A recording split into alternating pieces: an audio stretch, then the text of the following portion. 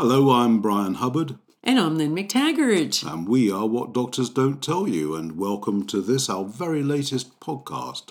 And we try to give you the news you're not going to see anywhere else. We always look for the science as well that's behind it. So this week we're going to be looking at paradoxes in medicine. Why stuff doesn't seem to work, but yet it does. And we'll be looking specifically at alcohol. How much is it safe to drink? Then we'll be looking at cholesterol levels and why there's so much contradictory evidence about that. And then we're going to look at vaccines and in particular the money the manufacturers are bringing in as a result of the anti-vax campaign that's been going on.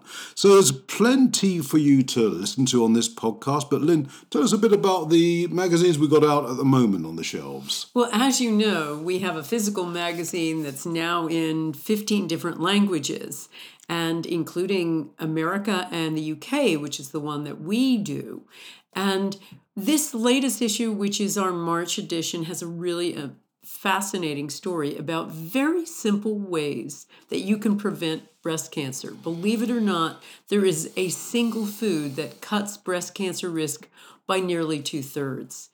And we've also looked at all kinds of natural healing in here, cures for eczema, a really interesting expose about free from foods, and so much more. We've got stuff on pets, good idea about a detoxing alkalization diet. Goodness me. And many more things. But there's another one that's going to be coming. Sneak preview, guys. Sneak preview of our April issue. And this I'm really excited about because we did a special issue on depression. And in this magazine, we've got an incredible piece from a psychiatrist who basically says there is no such thing as mental illness. That all of the people coming to her with things like anxiety and depression and even schizophrenia have something going on, as she puts it, upstream in their bodies. And once she sorts that out, whether it's their thyroid problem or they need to detox or they're lacking in certain supplements, she gives them a variety of tests. All of those so-called mental issues go away. And she's seen it again and again. So we also have a real practical program you can use to find out what's causing your blues and how to sort them. And as usual, we've got a big potpourri of all kinds of other things, some natural medicines, cures for specific illnesses, cure for your pets, special recipes, healthy shopping, and so much more. So check us out. And it's in stores all over the place across the UK and the US. But if you do have difficulties getting it, then subscribe. And you can do so via our website, which is wddty.com. And we'll send it to your home every month. And so to the news and our paradox special. And the first paradox article is about alcohol. I mean, the number of times we've read that alcohol is okay, that it actually could be good for us. And then we have stories that even the merest sniff will send us to an early grave. And, well, what is the truth of what's going on? Well, we seem to have come a bit closer to where the truth actually lies. And it's more to do with science than with alcohol itself. Some researchers have had a look at this and they found that depending on the research and the people who are included in the study, and in particularly their ages, how young or old they are, actually determines whether alcohol is good or not for you, which is very interesting. So, for example, if someone is relatively young, is a very, very heavy drinker, alcoholic, the chances are they could be dead by the time they're 50 or 60 or so. But that will bring down the average in terms of, well, what is a healthy amount? Because it seems that nothing is healthy if people are dying from it. But if these people are excluded, and of course they are self-excluding by dying, and you actually have a whole older age group, like 60 plus people, alcohol suddenly becomes quite a good thing in moderation. So it's very interesting. They discovered that it was all really to do with the way that research is set up. And if they were to just look at older people drinking in moderation, by which we go back to the idea of 1 or 2 drinks a day maximum, alcohol has a mildly positive effect on health. But when they widen it to a much wider group of people, say including the 20-year-olds who could be very heavy drinkers, of course, then all of a sudden, alcohol is not good for you. So the takeaway message, according to the researchers who looked at this, was that once you reach the age of 65 and you're a moderate drinker, I say, that is the 1 or 2 glasses a day, it probably is okay and could have a mildly beneficial effect on your health. So, and by which time, alcohol is not going to be the killer, because if you're alive at 65, the chances are it isn't going to kill you anyway, because you were never a heavy drinker to begin with. So there you are. So that sort of maybe throws a bit of a light on this so much contradictory evidence we've had about alcohol, Lynn. Well, and I think really what you have to understand is the risk-benefit equation with alcohol. And that's the really interesting part about it, because there are real benefits in certain alcohols, particularly red wine. But when you look at actual statistics about various things that it's supposed to do, it doesn't stack up.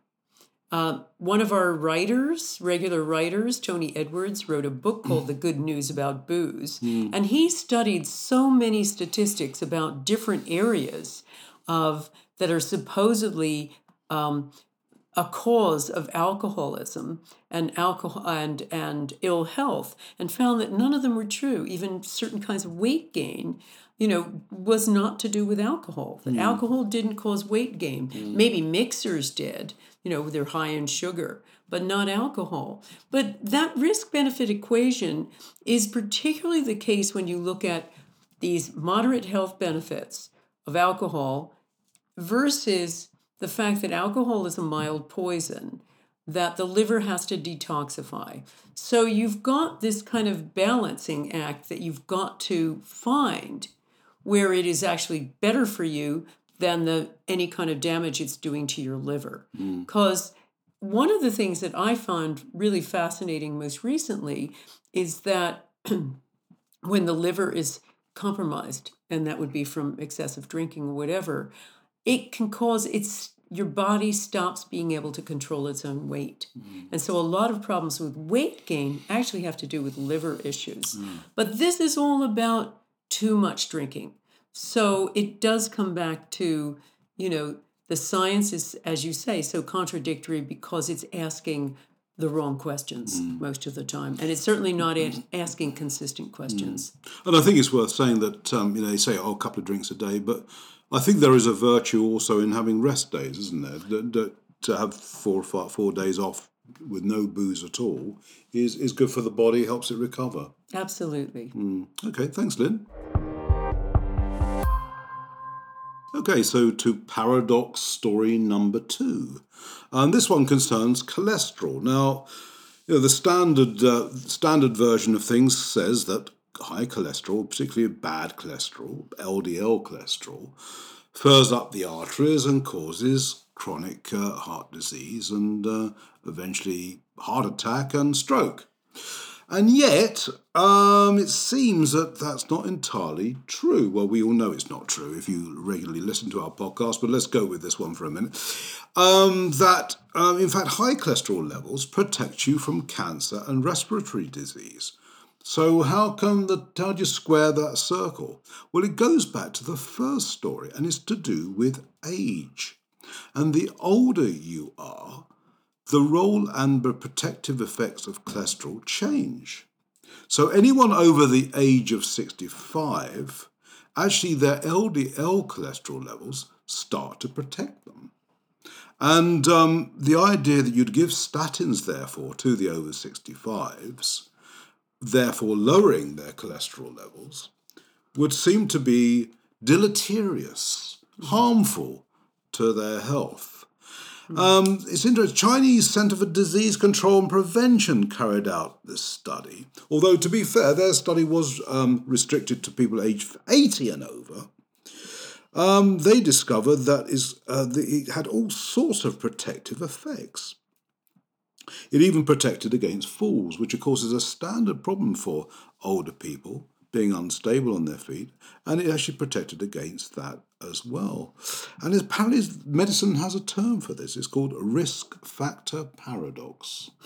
So in other words, things that were considered to be risky earlier in life actually become protective as we get older. And other things that have a similar paradoxical effect are high blood pressure and a higher BMI, or body mass index, as we get older. And certainly by the time we reach 80, having a slightly higher BMI and slightly higher blood pressure level and a higher cholesterol level is actually protective.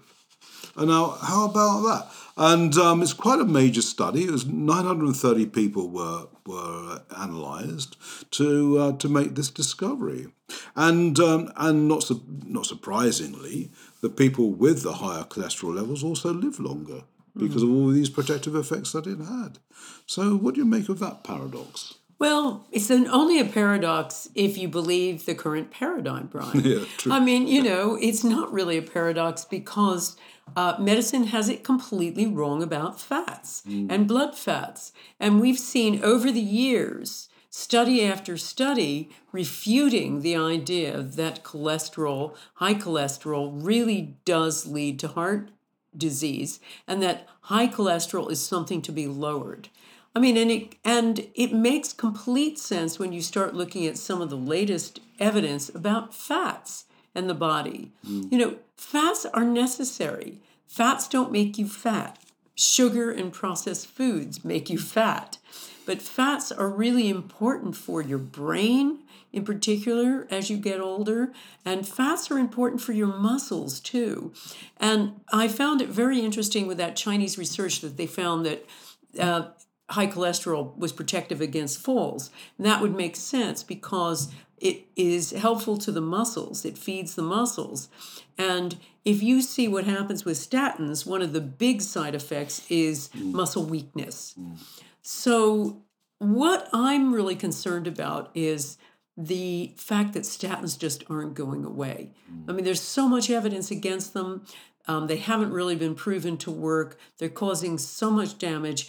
And personally, I feel that they're probably a big part of this giant increase in dementia that's going on among the aging population, dementia and Alzheimer's. Because if you're robbing the body of necessary fats, which feed the brain, no wonder the brain is starving and the brain is going to start reacting. Well, that's a major benefit as well of LDL cholesterol is its important protective effect on the brain. The Chinese didn't mention that at all, but of course, previous studies that we've explored show exactly that. And there is an argument. There's a correlation between statin intake and the rise of dementia.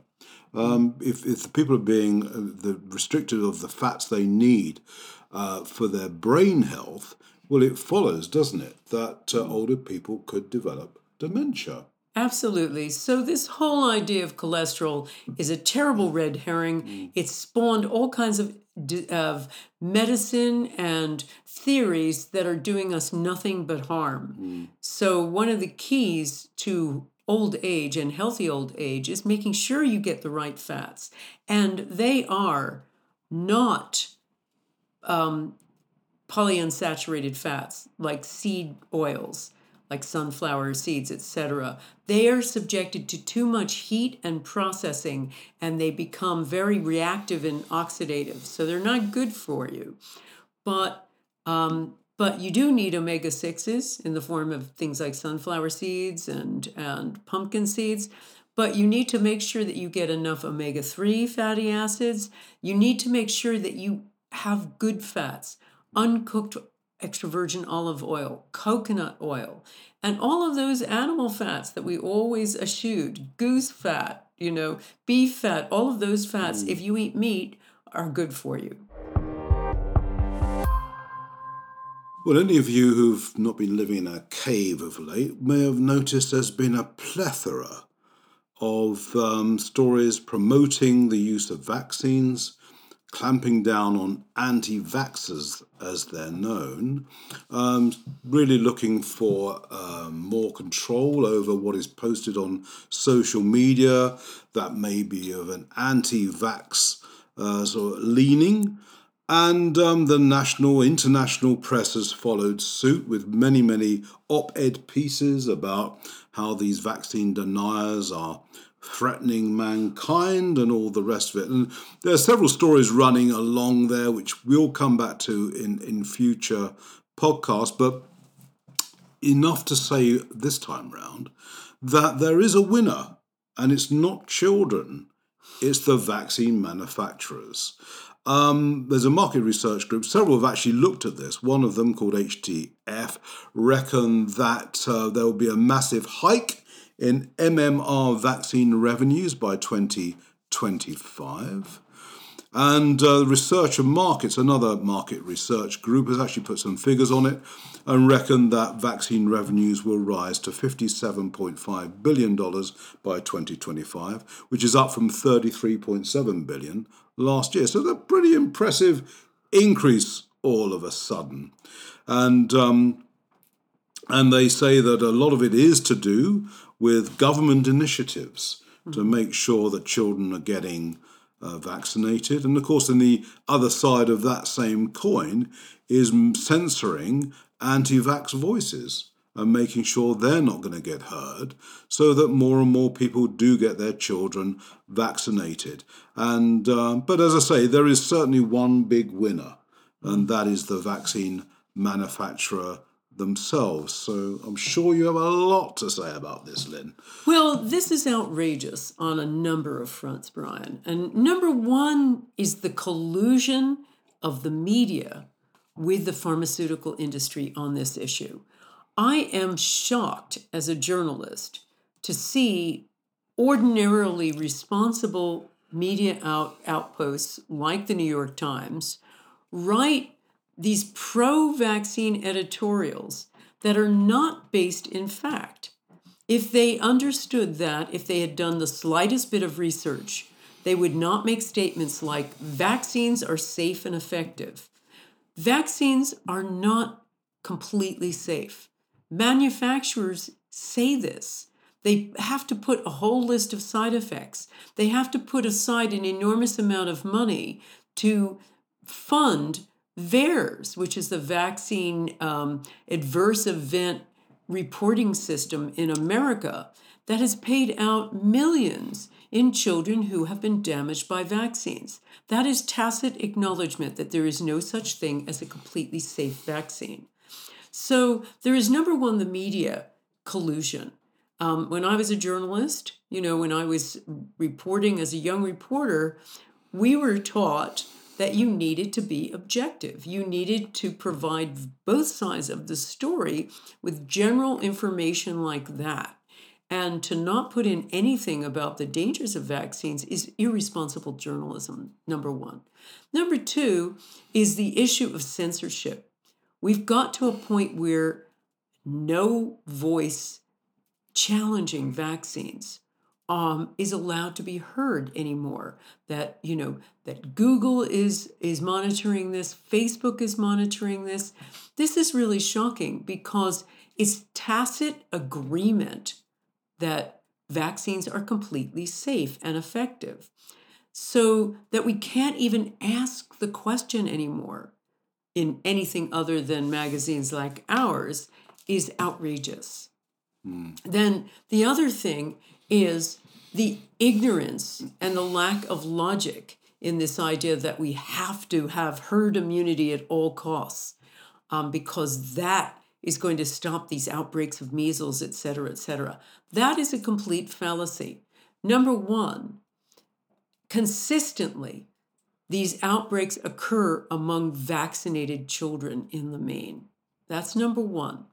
Number two, if vaccines worked so well, then why would the people who got vaccinated, had their children vaccinated, have to worry? because they'd be protected. And the other people who had chosen to carry out their own right to make a determination about their own child, that would be their decision to expose them to the illnesses or not. That's not the state's decision, that's their decision. These are not, in the main, these are not diseases that kill well-nourished children, in the main.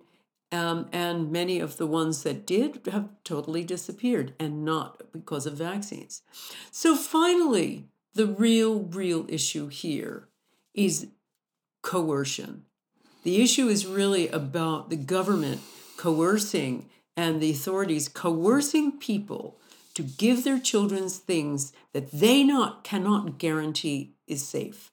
And what we used to do in a lot of our information about vaccines is have a little vaccine authorization form that you would give to your doctor and say, I, Dr. So-and-so, I agree and acknowledge that this vaccine is totally safe, and if it is not, it is my responsibility. There is no doctor who will sign that because they know that vaccines cannot guarantee that vaccines don't carry some risk and aren't always effective.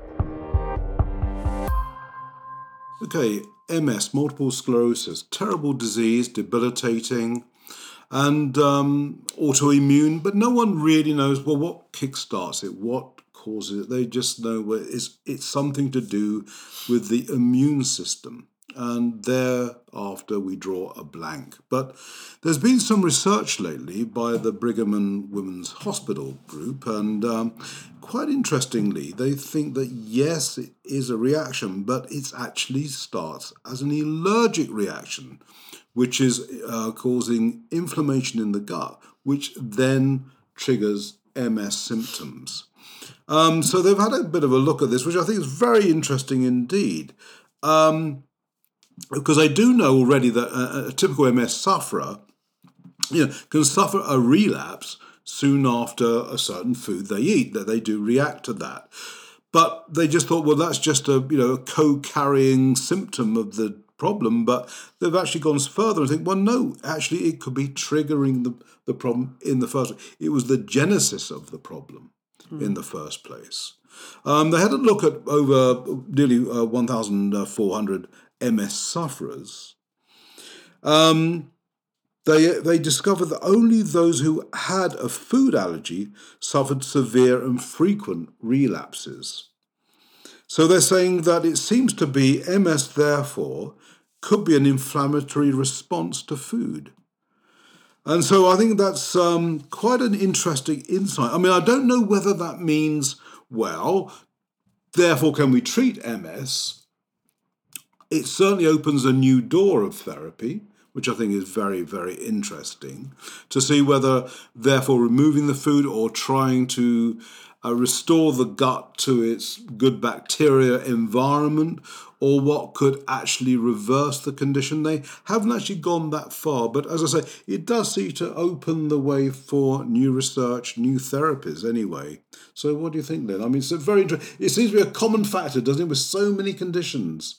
Some reaction, some food, some gut, compromised gut seems to be at the heart of so many problems. Absolutely. I think that is where most things start. Now, here's one possibility, too, that maybe it isn't the allergic food, that the allergy started it, but because there was a compromised gut, the allergy aggravated it or caused it to happen because of several things. Now, one of the things that the late Patrick Kingsley, who cured many patients of multiple sclerosis, found was that in so many instances, patients had high mercury levels from amalgam in their teeth, in their fillings. And here's something that this causes.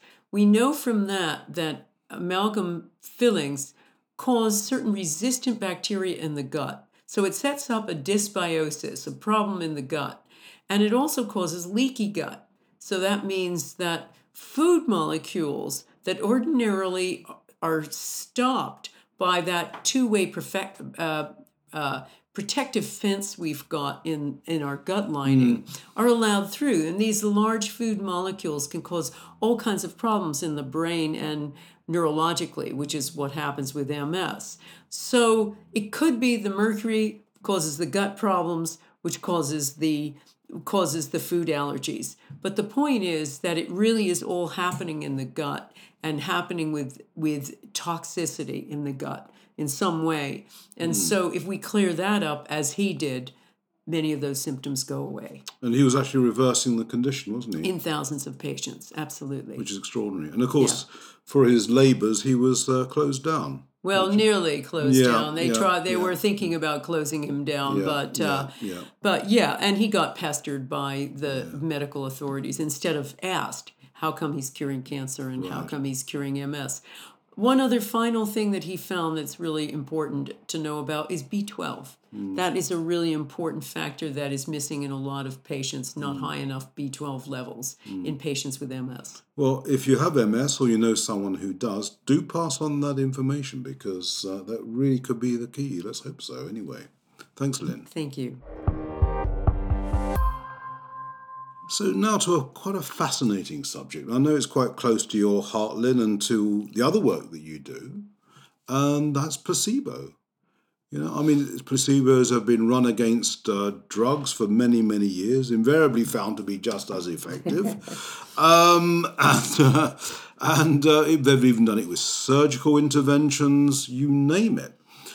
People are feeling better whether they've had the placebo or not, but the placebo is just as effective. Yeah. And quite an extraordinary thing, really, isn't it? And I know it's done as a sort of a medical trial to sort of set it against the actual chemical agent to say, well, does the chemical agent actually work? But they're missing the point, which is the placebo is working. And that, to me, is a far more interesting insight than the fact that it's tested against a drug. I mean, it seems that the human mind, however you describe that, has this healing capacity, which is quite extraordinary.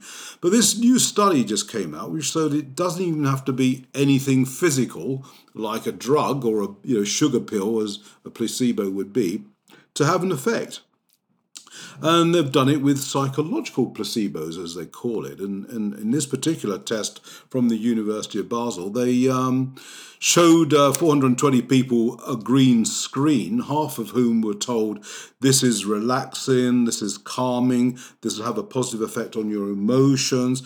And the rest, they just showed the green screen without saying anything at all about it. And not surprisingly, there you are. The people who were told it had a calming effect, that it was good for them, and all the rest of it, indeed recorded feeling much calmer afterwards. They were much more in control of their emotions or anger, and just because they were told that the green would have that effect on them. Yeah.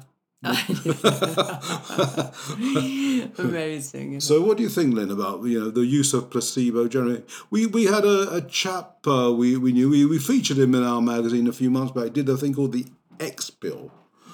And the X pill contains absolutely nothing. Rice bran. Yeah.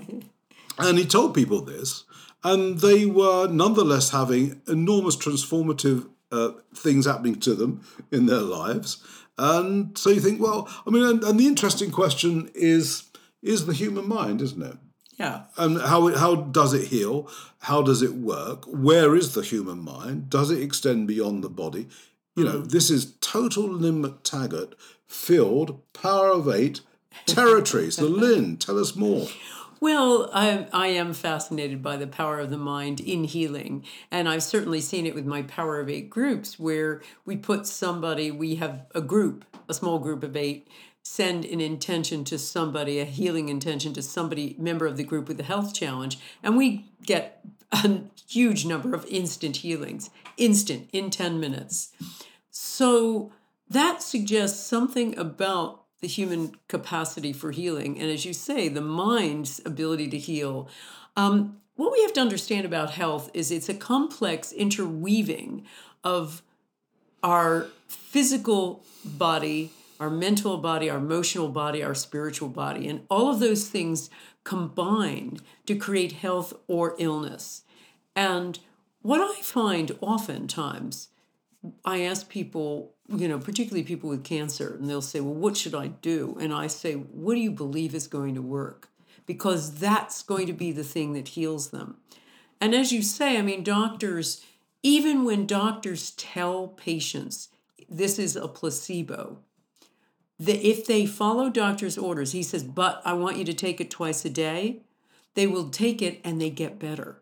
And that really tells you all you need to know about the power of somebody's belief that this is going to help them. Because their doctor told them to take it, they believe it's going to help them. Because a group of strangers is sending intention to you and caring about you enough to send healing thoughts to you, that's enough to cure you. And so really it all starts and ends in the human mind, our healing. And so our takeaway from that on our health side is what's going to heal you is what you believe is going to work. Thanks, Tim. Well, drugs are dangerous. We all know that. They have side effects. We have adverse reactions. But guess what? They're even more dangerous than we thought. Apparently, fully 35% of adverse reactions are not getting recorded in medical trials. Why? Because they never set up the trial in the first place to record them. And so the people had a look at this. They said, 35% of research studies looking at drugs are not recording side effects. 8% of those weren't even set up in the first place to capture side effects. And the further 27% only did so partially. University of York researchers are rather staggered by this as to why they never looked for it in the first place. But of course, it goes back to good old money, doesn't it? If most medical trials are being carried out on the behest of the drug company and researching the drug that they want researching, well, they don't really want people to start capturing the information that it's not very good for you, that it can have serious adverse reactions. So, not surprisingly, the trials are not set up in the first place to capture that. So, the truth is, we just don't know how dangerous drugs are, because they're saying, 35% aren't getting captured in medical trials, but how many are not being recorded by doctors in the first place? There was one study years ago, a French study, and they reckoned only 1 in 20,000 adverse reactions or side effects were ever being recorded by the doctor. Usually because he's too busy, it means more paperwork and who needs it, or it could be a side effect that hasn't been recorded before, and therefore they look down the list and say, it can't be the drug because it's not been recorded, so it's not the drug. And yet, of course, it was, and it never does get recorded. But, so it's extraordinary, isn't it, Lynn? Well, these studies essentially are dirty. The British Medical Association identified that 3/4 of medical studies, as we've talked about before on this podcast, are massaged by PR firms. And that's the British Medical Association saying this. Same thing, New England Journal of Medicine, their editors said the same. So we know that these studies are being massaged, but now we're seeing that they're not even set up to ask the question. And what outrages me the most about this story is that the regulatory authorities are allowing these drugs through. When they're not even asking questions about side effects, that no drug regulator says, hey, what about the side effects?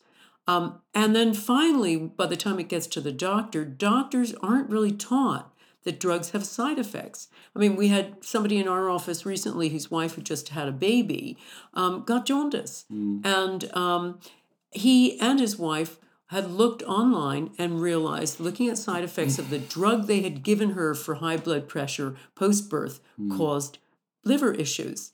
And they kept bringing this up to the doctor in hospital, and everybody said, no, no, no, no, no. Because they aren't schooled to say that drugs could ever cause a problem. So we've got it right down the line, but it really is the regulatory agencies Brian. They really need a slap for this one. And clinical trials, they're set up to first and foremost look at the safety of the drug even before its effectiveness. And if they're not even setting up the trial to capture that data, it's failing in its fundamental purpose. Shame on you, Food and Drug Administration. Absolutely. Well, on which slightly unhappy note, we'll have to call it a day there. It's slightly gone over this one. It's a veritable smorgasbord of interesting health information this week. I'm sure you'll agree. So I hope you don't mind us running over a little bit. But I'll say adieu till next time. My name's Brian Hubbard. Thanks for watching or for listening. And Lynn McTaggart. And don't forget to check out our magazine in all good stores, supermarkets, and newsagents. Thank you.